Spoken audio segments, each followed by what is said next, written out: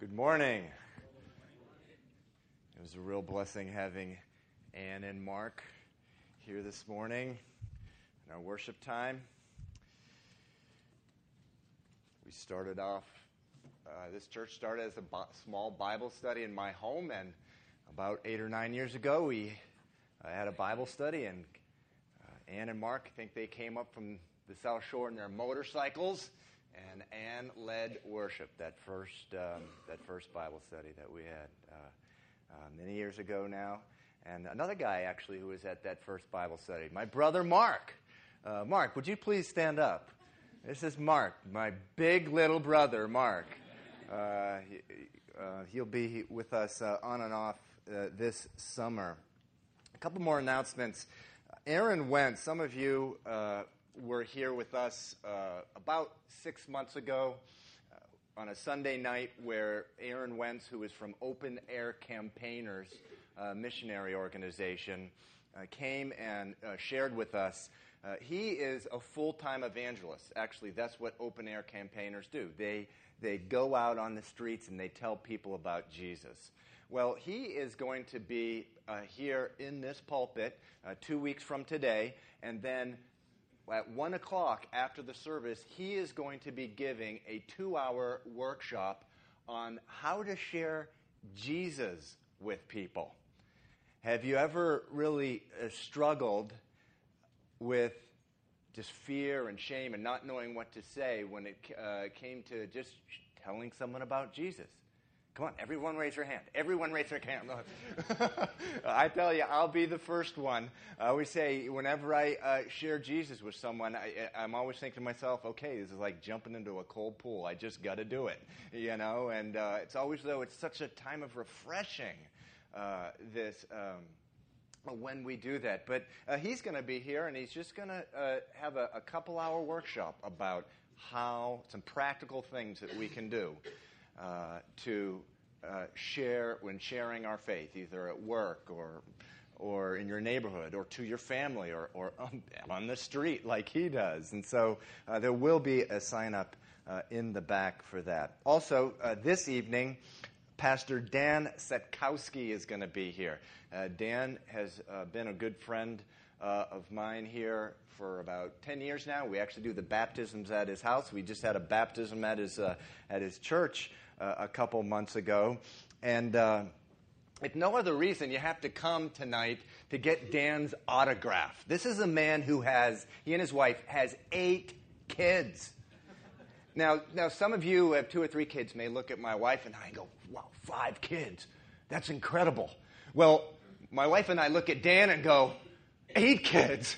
That's just unbelievable. But anyway, in the city, no less. I mean, it's not like he's out in the country, you know, come on, kids, go out to the barn and milk the cows. I mean, it's nothing like that, you know. But he is a blessing, and I've heard him teach before. He will be here this Sunday night. And, you know, I invite others from time to time to speak here at church, not because I want free time or anything. I love preaching the Word of God. I could do it twice a Sunday, every single Sunday. I do it because I want to see, what God is doing through other churches in Boston. We are not the only church. Calvary Chapel is not the only church. Every church that believes in the Word of God and declares it, we support and we pray for. Many times you hear Greg up here praying for other churches in the city. So Dan Setkowski this evening. Okay, please rise for the reading of God's Word. If you don't have a Bible, please raise your hand. We are in 1 Corinthians chapter 7. 1 Corinthians chapter 7.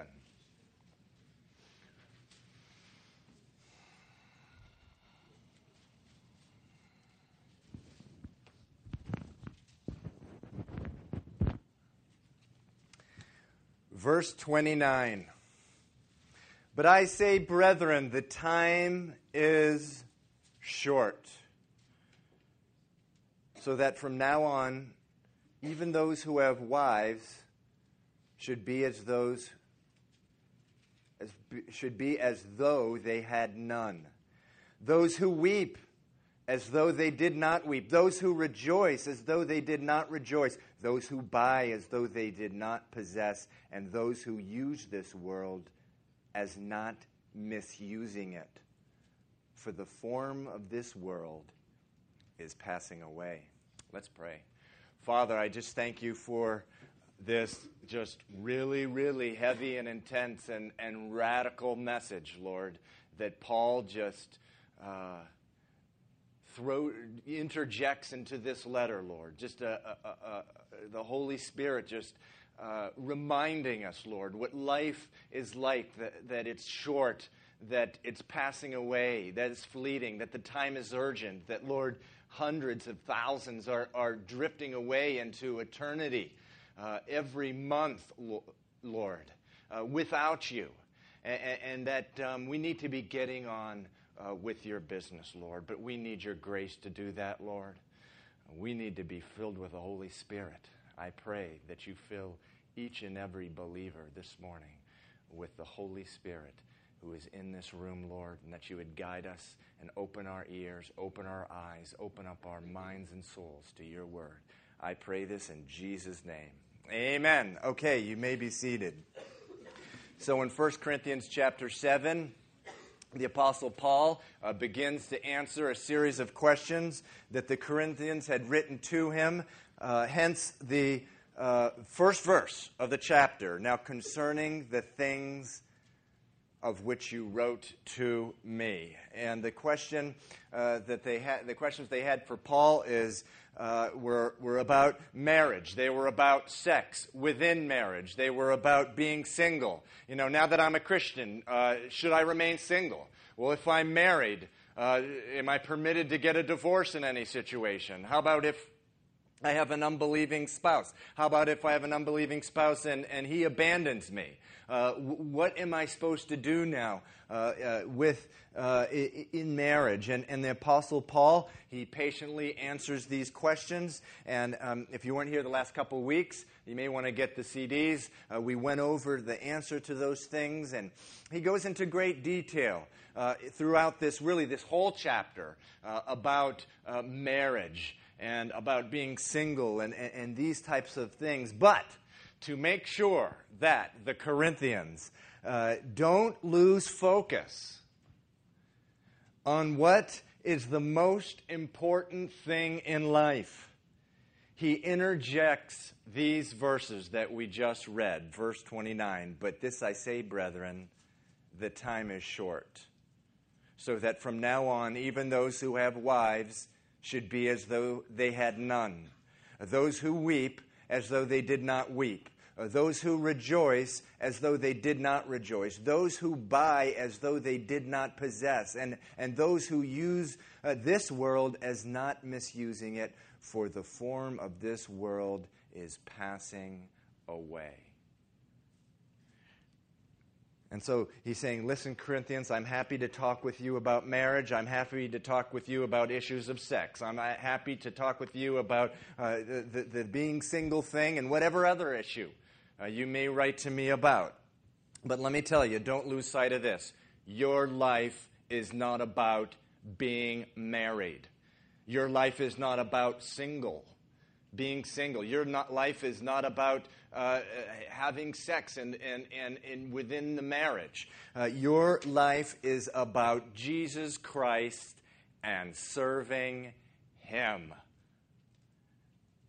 And so he interjects this, and then he goes on to continue talking after these verses about marriage. Really, we've already covered those verses in a previous sermon. But I just love how the Holy Spirit always takes us back to what we need the most. We need Jesus. And the Holy Spirit knows that. The Apostle Paul knows that. And so he comes up with these, the Holy Spirit interjects, he inserts these verses for us, for our edification. And so that's the 3-minute version of my sermon. But let's go and break these verses down. Verse 29 says, the time is short. Now, Paul is probably referring there to his belief that Jesus would be coming back soon. A few months ago, we completed a study in the book of Matthew, and one of the things we saw at the end of the book of Matthew was Jesus' promise. He promised to return, and he could not possibly have been clearer in the last few days of his life. And he was also kept on talking about it after his resurrection, when he appeared after his resurrection, that he was going to come back. And then even after he rose up into heaven, he left witnesses behind to attest to this fact that he is coming back. Acts chapter 1. I love this verse. Jesus goes up into heaven before a large group of disciples. Everyone's looking up in the sky where he had gone, and two angels sort of appear, and just out of the blue they start talking, and they're like, "Men of Galilee, why do you stand gazing up into heaven? This man Jesus, who was taken up to heaven, he will return in a like manner as you saw him go." And so back to our verse 29, people sometimes ask, why is Paul saying that time is short? I mean, after all, he lived 2,000 years ago, and Jesus hasn't come back. That's a very good question. And we need to ask ourselves and not be intimidated by questions like that. The only thing I can really say about that is that ever since Jesus went up into heaven, and those two angels said, guess what? He's going to come back the same way he came. God has put into the heart of every Christian a burning expectation for his return. Each generation of Christians has, from the time Jesus was taken up into heaven right up until the present, in a very real way, we've been looking up to the sky with the same question, with the same expectation, with the same hope. Come, Lord Jesus, now. And that is the way that Jesus wants us to live. In Matthew 24, we studied, Jesus talked about the evil servant.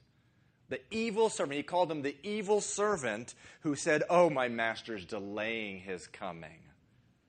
It's evil, the Bible says, to just say, "Oh, he hasn't come for the last 2,000 years. He won't be here for another 1,000." The Bible says, Jesus says, that's evil. That's what the evil servant does. And then he goes off and basically lives a life according to the flesh.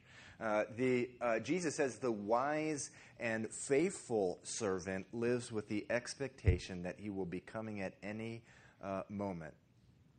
Now, one thing that you can't argue with, and that is we're a lot closer today to Jesus' return than Paul was. The Bible speaks loud and clear about a number of things that must occur prior to Jesus coming. We went over many of these in our study of Matthew 24, but among many other things, things that are clear in the Bible and that are occurring in our own generation or the generation before us, the prophet Isaiah and the prophet Zechariah made clear that right before or before Jesus returns, the Jews would come from all over the world back to the back to the area of Palestine, and that happened from the late 1800s right up into the 40s. Tens of thousands, hundreds of thousands returning, all different languages coming to the area of Palestine. The book of Revelation said that a nation would be established and Jerusalem must get into Jewish hands. Now, that's very interesting. In 1948, Israel was established, but they didn't have Jerusalem.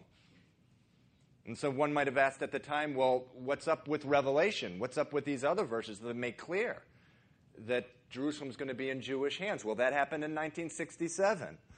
And then Jesus, of course, makes clear that the temple is going to be there before his return. And so people, that's only possible, of course, if the Jews have Jerusalem, where the temple resided and will reside. And people, of course, people are now talking in Israel about rebuilding the temple.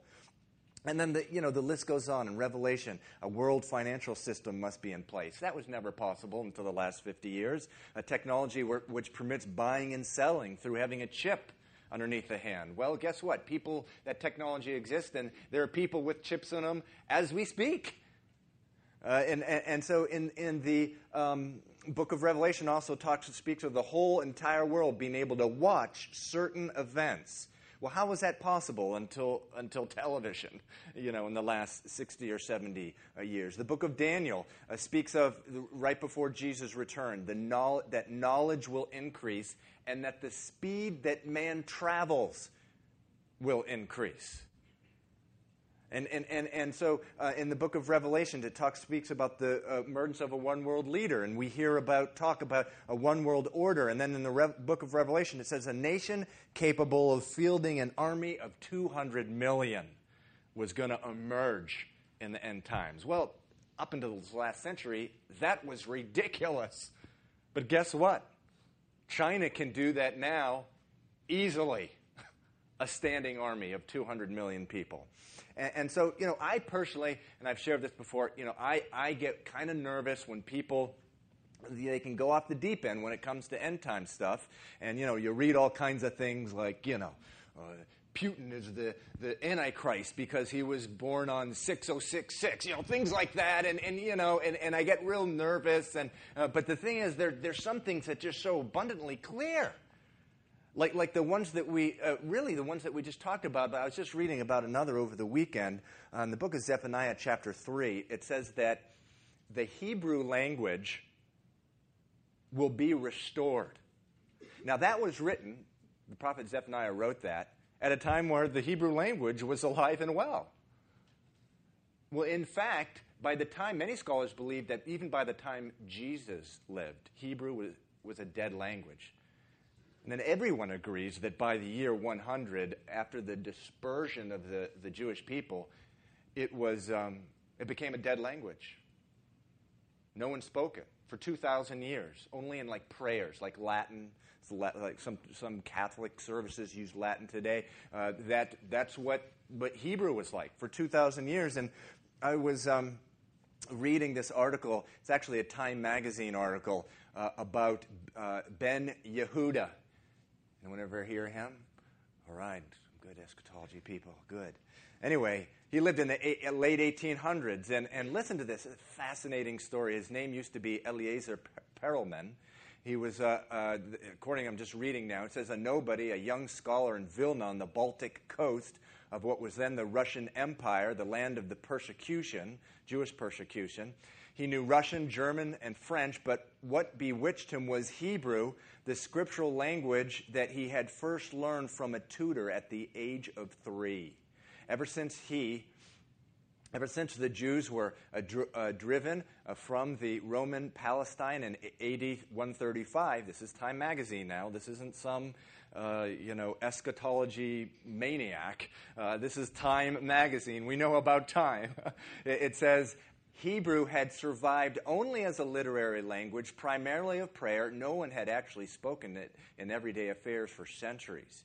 It did not even have words for such mundane things as pencils or forks. But he, Eliezer Perelman, would change all that. He started by changing his name to Ben Yehuda, meaning the son of Judea, and at the age of 23, he sailed with his new wife, Devorah, to the Ottoman Empire's province of Palestine. Hebrew today is the mother tongue of 3 million Israelis. But when Ben Yehuda landed, there were fewer than 25,000 Jews in Palestine, and most of them spoke Arabic, Yiddish, or the Spanish Jewish dialect known as Ladino. Exactly 100 years ago, his wife gave birth to a son in Jerusalem. Ben Yehuda named him Ben Zion and vowed that he would become the first baby since Roman times to learn Hebrew as his mother tongue. When more children appeared, 11 in all, they too had to speak entirely in the dead language that Ben Yehuda was almost single-handedly bringing back to life, recalls his daughter, Dola Ben Yehuda Whitman, now 75.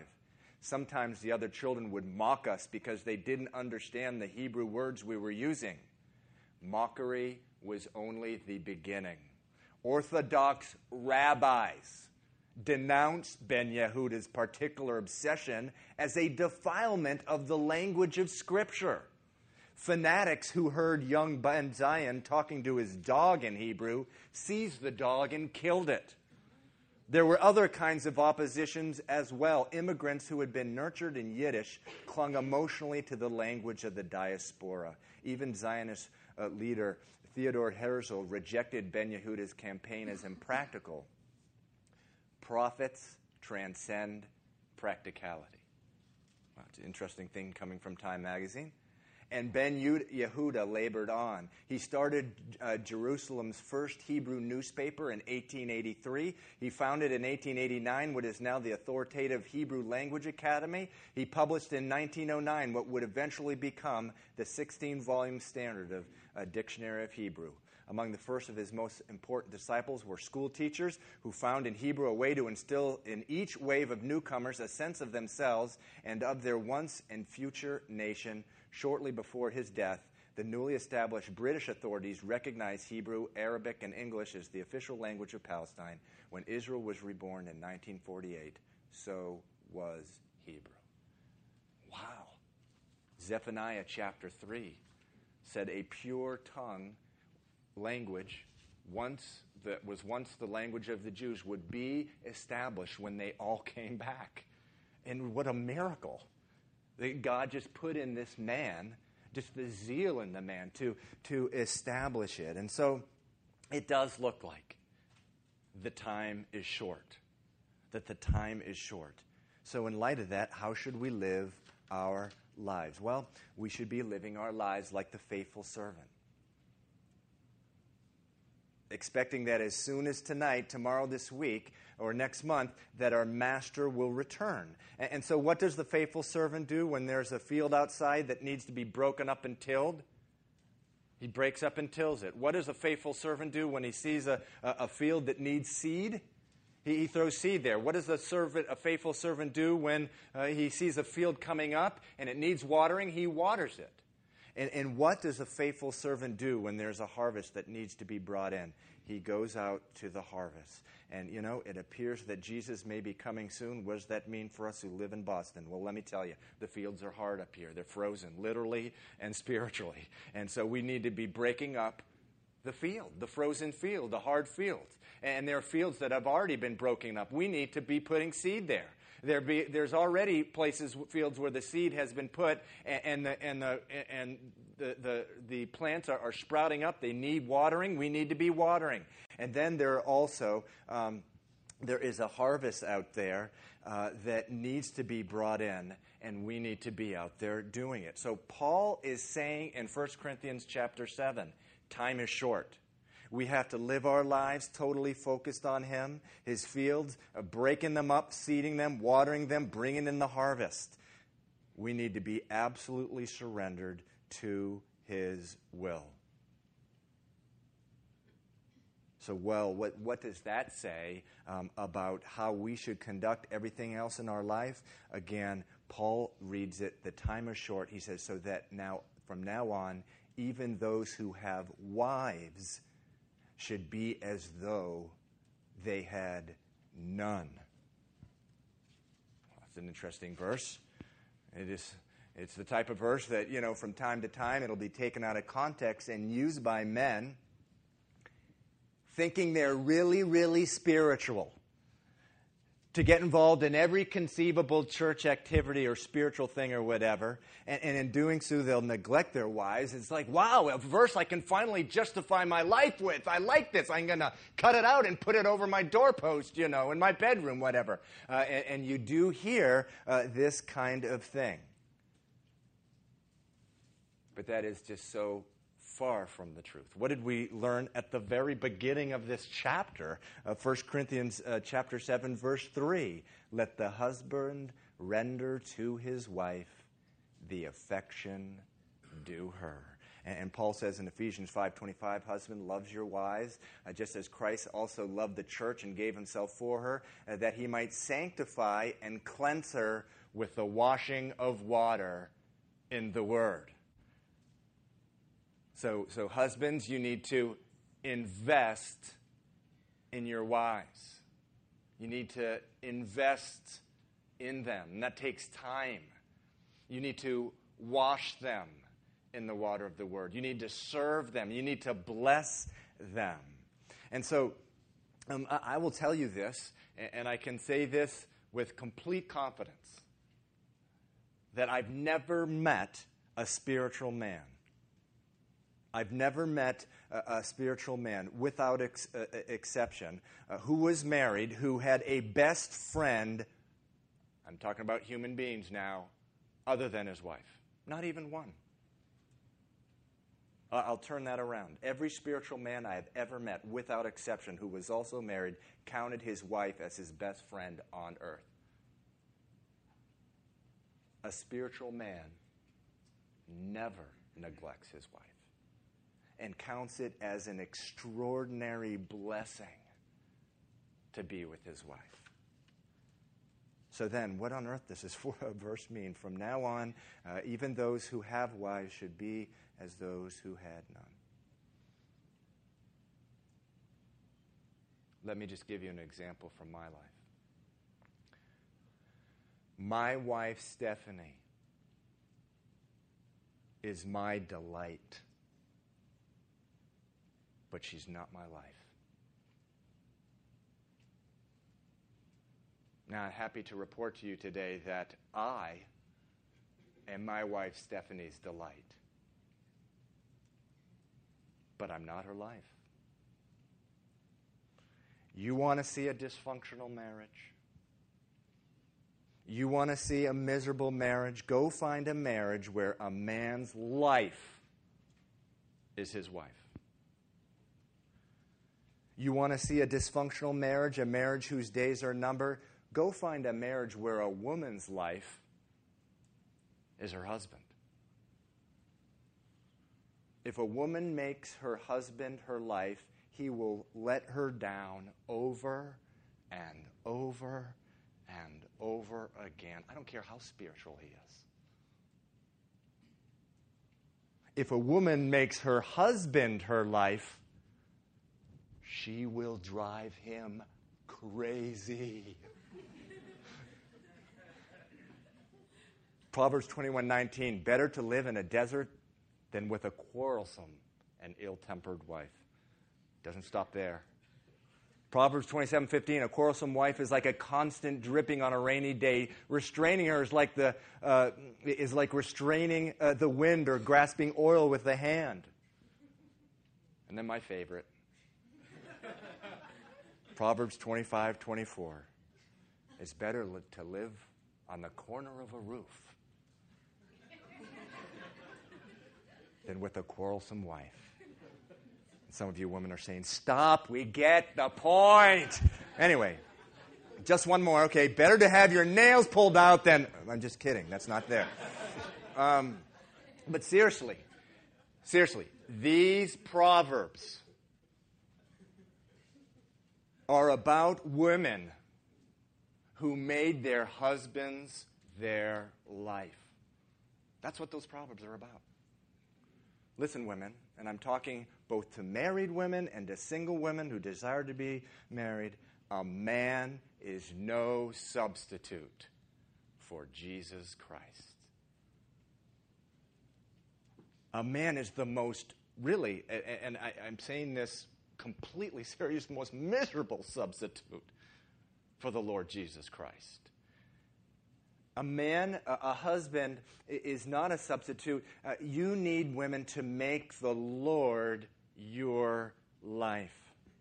You know, my wife, Stephanie, and I have been married almost 19 years, and almost from the start, the Lord has really used our marriage as an encouragement and as a testimony to people. It's been an enormous blessing. She's my best friend. She's my lover. She's my encourager. And she rebukes real well, too. And guess what? I'm thankful for that. I'm thankful for that. I need a wife who will get right in my face and say, no, that's wrong. I need that. And there's no human being I would rather be with than her. And and we've had just an enormous blessing of a marriage. Well, how do you explain it? Well, you may think this is crazy, but it's the very principle in this verse. Those who have wives should be as those who had none. Does it mean I ignore her? No. It doesn't mean I go off and do whatever I want? No. Does it mean I just read my Bible and tell the people about Jesus all day? No, of course it doesn't. But it means I don't allow my wife to steer me off the course that God has for my life. It means I don't allow my wife to steer me off the course that God has for my life. When I allow my wife to steer me off course, the course that God has for me, everything else in my life will suffer, including, in the biggest way, in the long run, my marriage.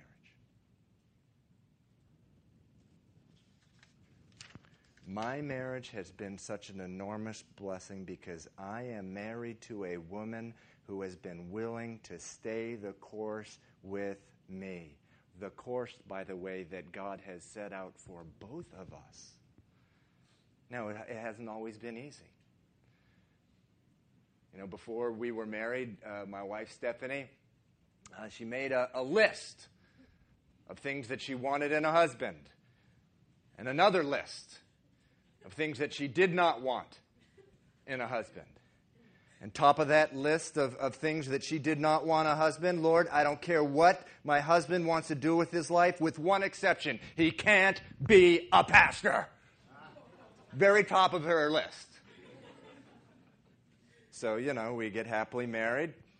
I could marry a lawyer, she said. I really like that. What do I do about 6 months later? Baby, guess what? I'm called to be a pastor. She cried.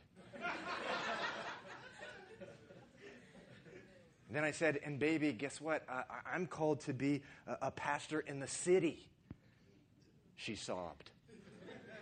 She was a country girl. She grew up in the country. And then I said, well, guess what else? I'm called to be in a city up north. She's still sobbing about that one because she hates the cold. I mean, you know, but not really. She's not sobbing about that one. God, but it seriously, it hasn't been easy. But what God did in her life was so beautiful because the Holy Spirit began speaking the same thing to her as He was speaking to me. And she realized that she needed to give her life completely over to God. And it didn't matter where that took her. Absolute surrender. And there's no other way, really, when Jesus is in your life. It's absolute surrender. There's a man, David du Plessis. He was a famous Pentecostal leader from Africa, world leader. He died about 10 or 15 years ago, but he said this. He said, tens of thousands of men have been called into ministry, but their wives would not let them go. That's true.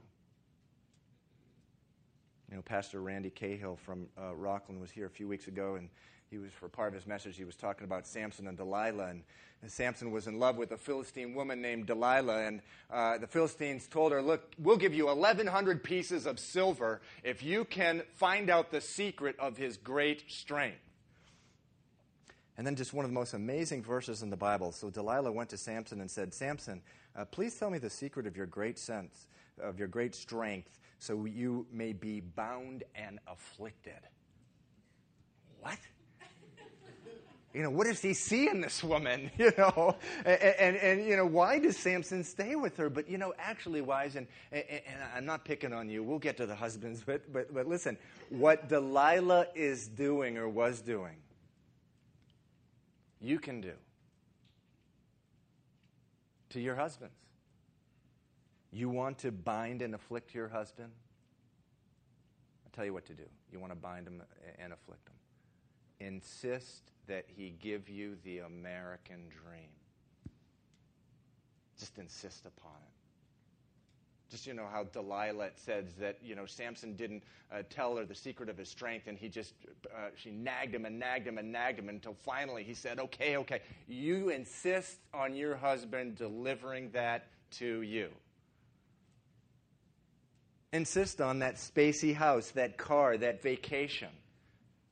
Insist that he put 10, 15, 20 things, actually even one thing, over his devotion time with the Lord. Insist that he stay home with you rather than go serve the Lord. You do that, and you will bind him, and you will afflict him. You'll tie him up. You'll tie him up with the cords of the world. And he and you, guess what, will wind up in a second, third, or fourth-rate marriage if you wind up married at all. You say, are you serious? I'm dead serious. And husbands, it's the exact same way with you. If you pull your wife away from serving the Lord, no, honey, I really don't want you to go to that prayer meeting. I want my fried chicken and baked beans. No, honey, I'd rather go to the movie tonight. Please, no Bible study. Honey, what do you mean? What's going on here? Do you love me more than your Bible? Come to bed now. You do that, and you'll bind her and afflict her. Men, there's a better way. Wives, let your husbands live hard after the Lord. Husband, let your wives live hard after the Lord, to run hard after him.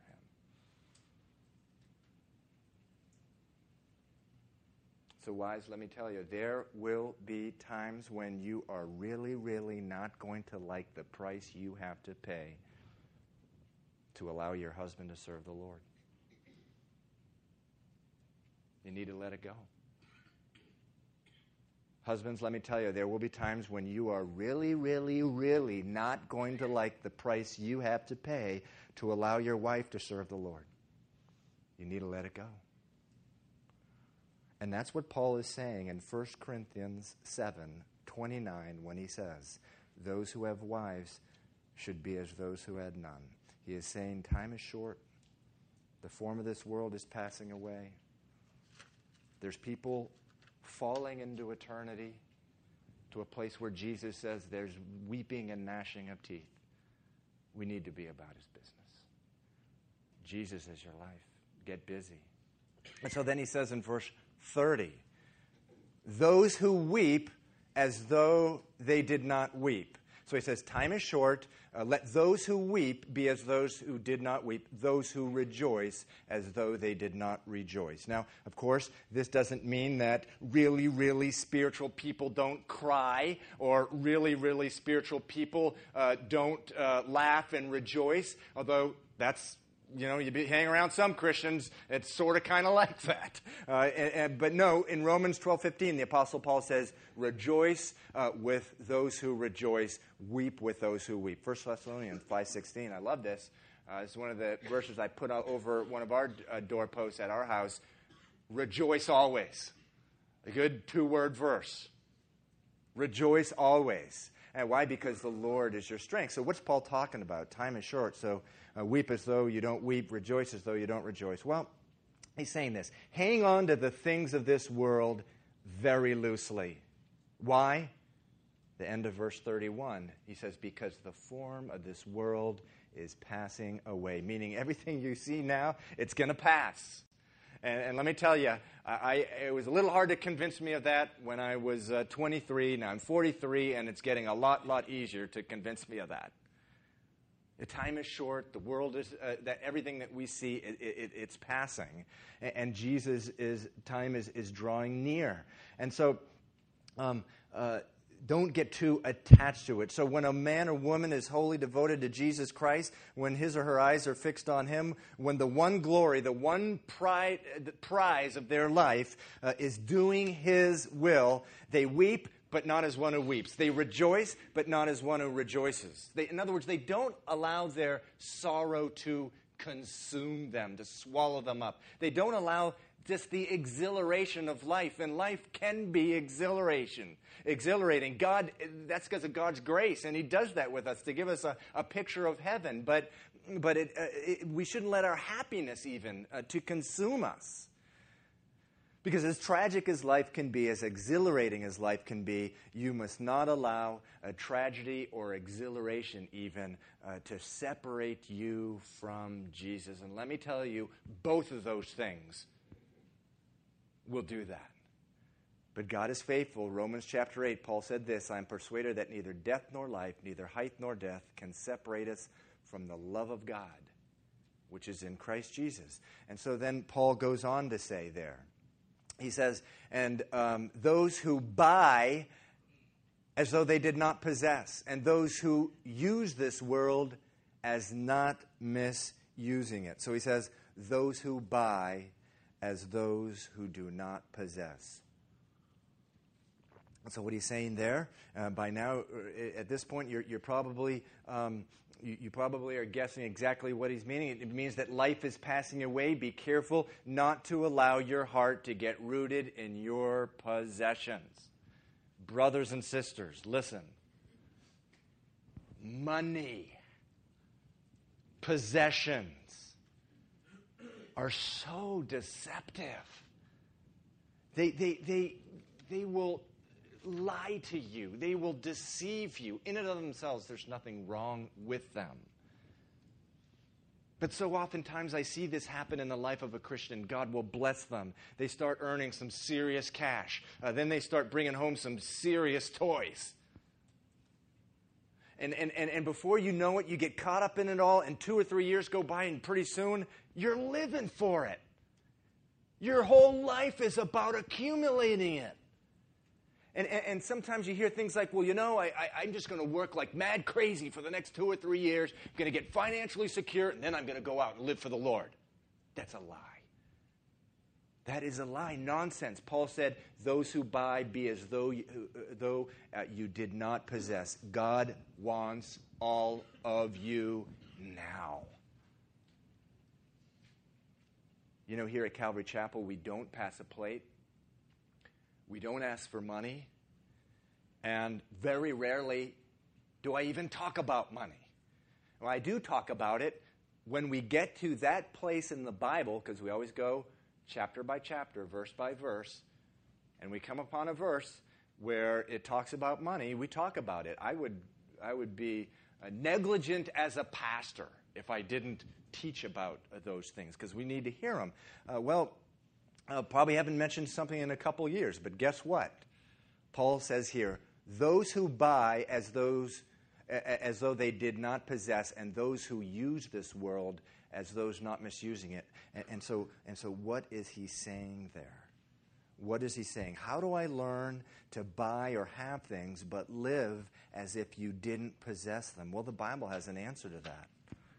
The Word of God says that if you want to learn how to buy things but live as if you did not possess them, it says that you need to give the first fruits. You need to give the first fruits of everything that comes into your life.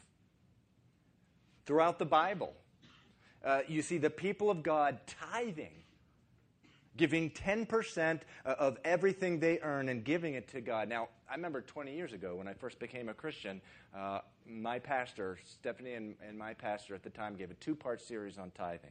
And I got to tell you, I listened to this and I said, you got to be kidding me.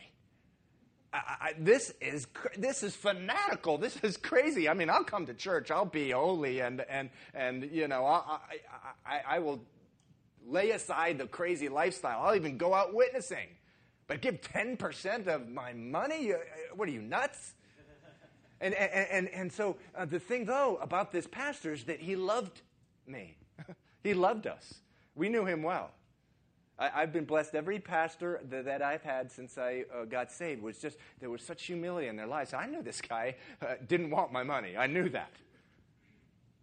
And, Steph and I just decided to just wing it and say, well, as the Bible says it, let's just start doing it. And we actually weren't able to do 10% at the beginning, but we started working up there. And I got to tell you, it was the best thing that ever happened to us. You want to get rid of your greed, you give it away.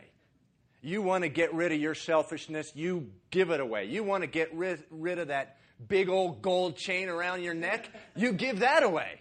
And seriously, we become attached to these things, and the best thing the Bible says is give it away. When we are giving on a consistent basis of whatever comes in, what we find is that we can live and we can buy, we can own things, and yet it's like as we don't own them.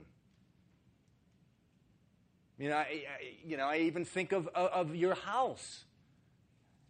And my best advice to you is to, when you have a house and you're feeling really attached to it, give it away. Now, do I mean like literally give the title deed to someone? Well, no, although, hey, if God wants you to do that, I'm not going to get in the way. But one thing that we've learned is that give away our house, just let people come and live in it from time to time. Of course, we're in America. You never do that. Your house is your castle. But and we've resisted it with all our hearts. But we've just said, look, we got to live according to the Word of God. People have come in to live with us from time to time for 1, 2, 3 month period, sometimes a year. And it's just been such a blessing. It has just been such an enormous blessing. And so that's what the Bible teaches, and that's what Paul is teaching here. He's saying, listen, when you buy, be as those who do not possess. And then it says, and when you use the world, meaning when you're using the world, he's meaning your job, your school, whatever. You're basically using the world in a good way to earn a living or whatever, but don't be as one who's not using it. In other words, just don't get caught up in it. What a great exhortation. I just love these verses. And so I want to close now just with a time of, we're going to have communion. Actually, why don't the worship team come up? 2,000 years ago, Jesus Christ came into Jerusalem a week before he rose from the dead, about 4 or 5 days before he was crucified. And in the most public way, he made it known that he was the promised Messiah, that he was the Son of God, that the peace that had been promised since the beginning of the world, the reconciliation between man and God through his Son, that he was the Son. And he communicated in just the loudest way by everything that he did. He came into Jerusalem on a donkey. And for those of you who are with us on Sunday nights, that's what kings did. Solomon went out. Remember, when he went crowned to be king, he went out on a donkey. And the Bible says that when the king comes on a donkey, he comes in peace. When he comes on a horse, he comes for battle. Actually, the book of Revelation says Jesus will come on a horse. But 2,000 years ago, Palm Sunday we call it, Jesus came in on a donkey. And then when he came into the city, it says the multitude worshipped him. And instead of stopping them, he encouraged them. When the Pharisees came to him and said, listen, you got to tell these people to be quiet. No, he said, if they are quiet or someone silences them, even the rocks will cry out. And then he said, from the lips of children and infants, God has perfected praise. Wow. And then he went and he cleared out the temple. He knocked over the money-changing tables. And what was he demonstrating there? That he was greater than the temple. He had authority over the temple. He healed the blind and the lame, which the Old Testament was so clear that you'll know the Messiah just through an outburst of healing. And then he was that same week, just a few days later, he was arrested. He was mocked. He was beaten. And he was crucified.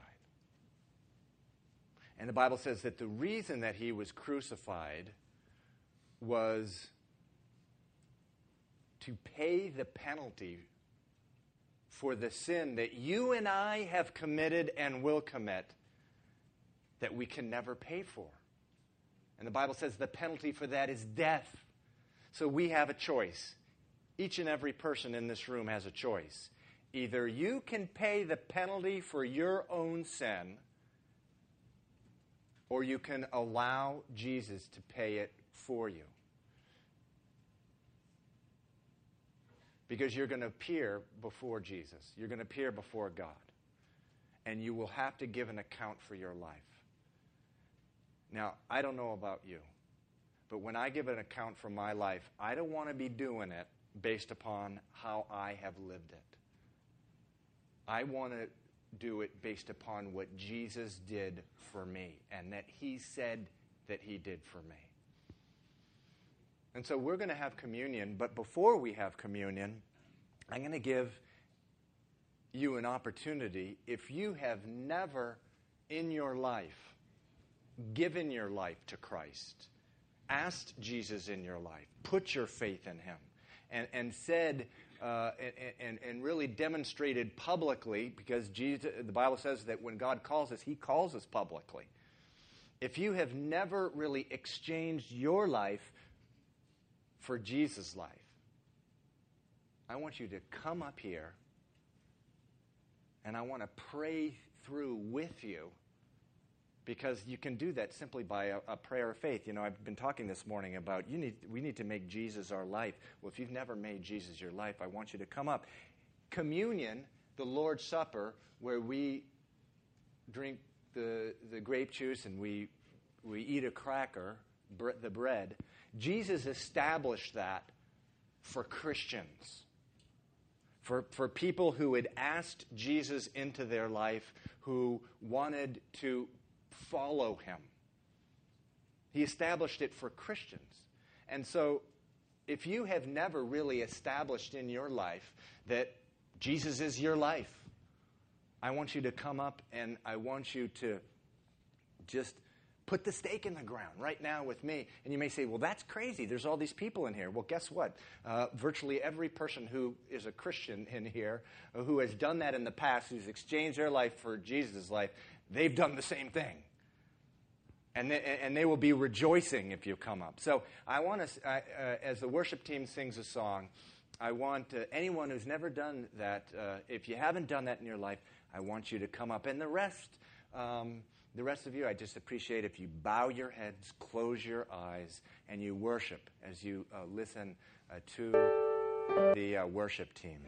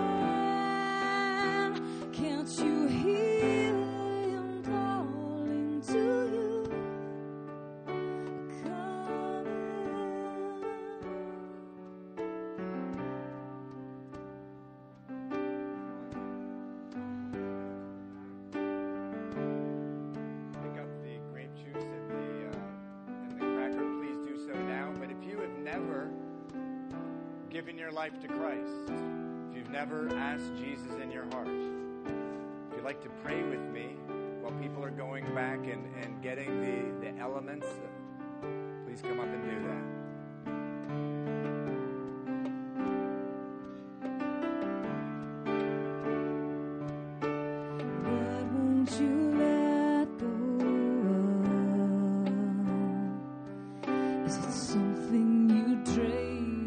Exchange for your soul.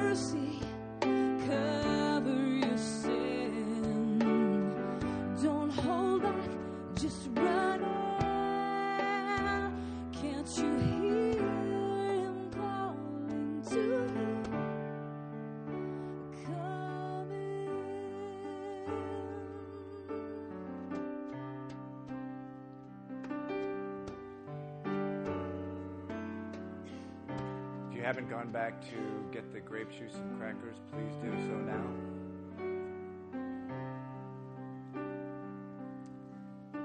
And if I've been talking and God has been tugging on your heart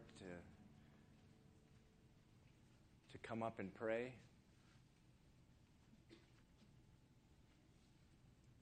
but you're fearful, I will tell you this, that fear is not from God. Fear is not from God.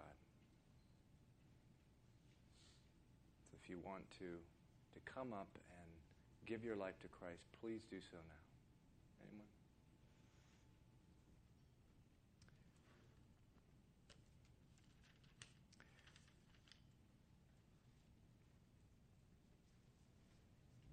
Okay, the Apostle Paul in 1 Corinthians chapter 11 said this, "For I received from the Lord that which I also delivered to you, that the Lord Jesus, on the same night in which he was betrayed, took bread. And when he had given thanks, he broke it and said, 'Take, eat. This is my body which is broken for you. Do this in remembrance of me.'"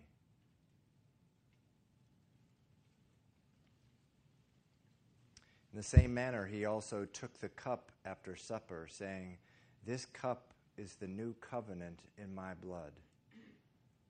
This do as often as you drink it in remembrance of me. For as often as you eat this bread and drink this cup, you proclaim the Lord's death till he comes."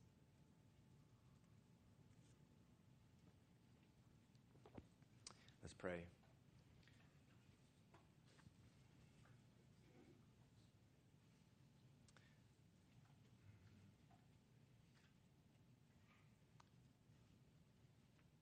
Father, we just thank you so much for your word.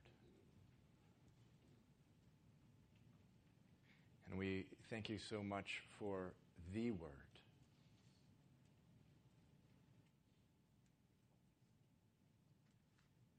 Who was made flesh and dwelt among us and loved us and suffered for us.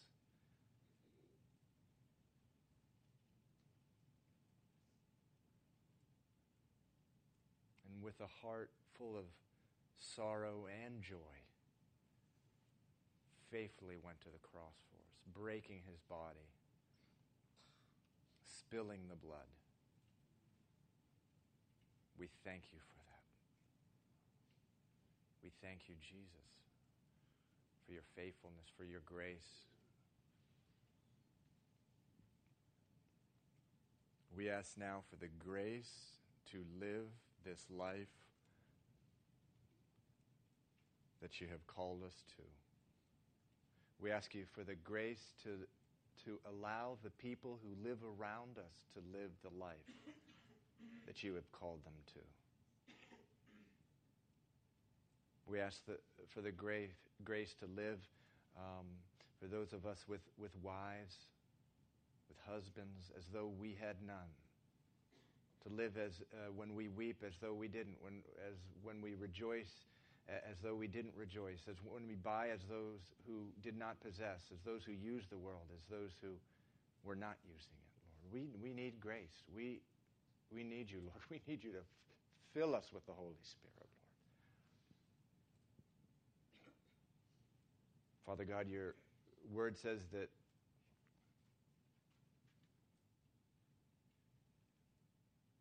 when you come among us, you come not only with word, but with power. We need the power of the Holy Spirit, Lord. To go out into the harvest, to go till the soil, to spread seed, to water it, Lord. Father, I just pray for each and every brother and sister here, Lord.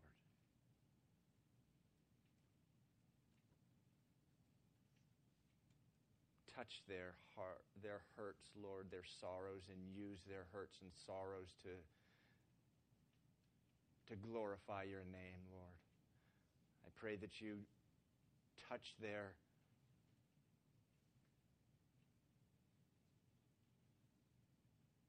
touch their happiness, Lord, and use their happiness to glorify your name.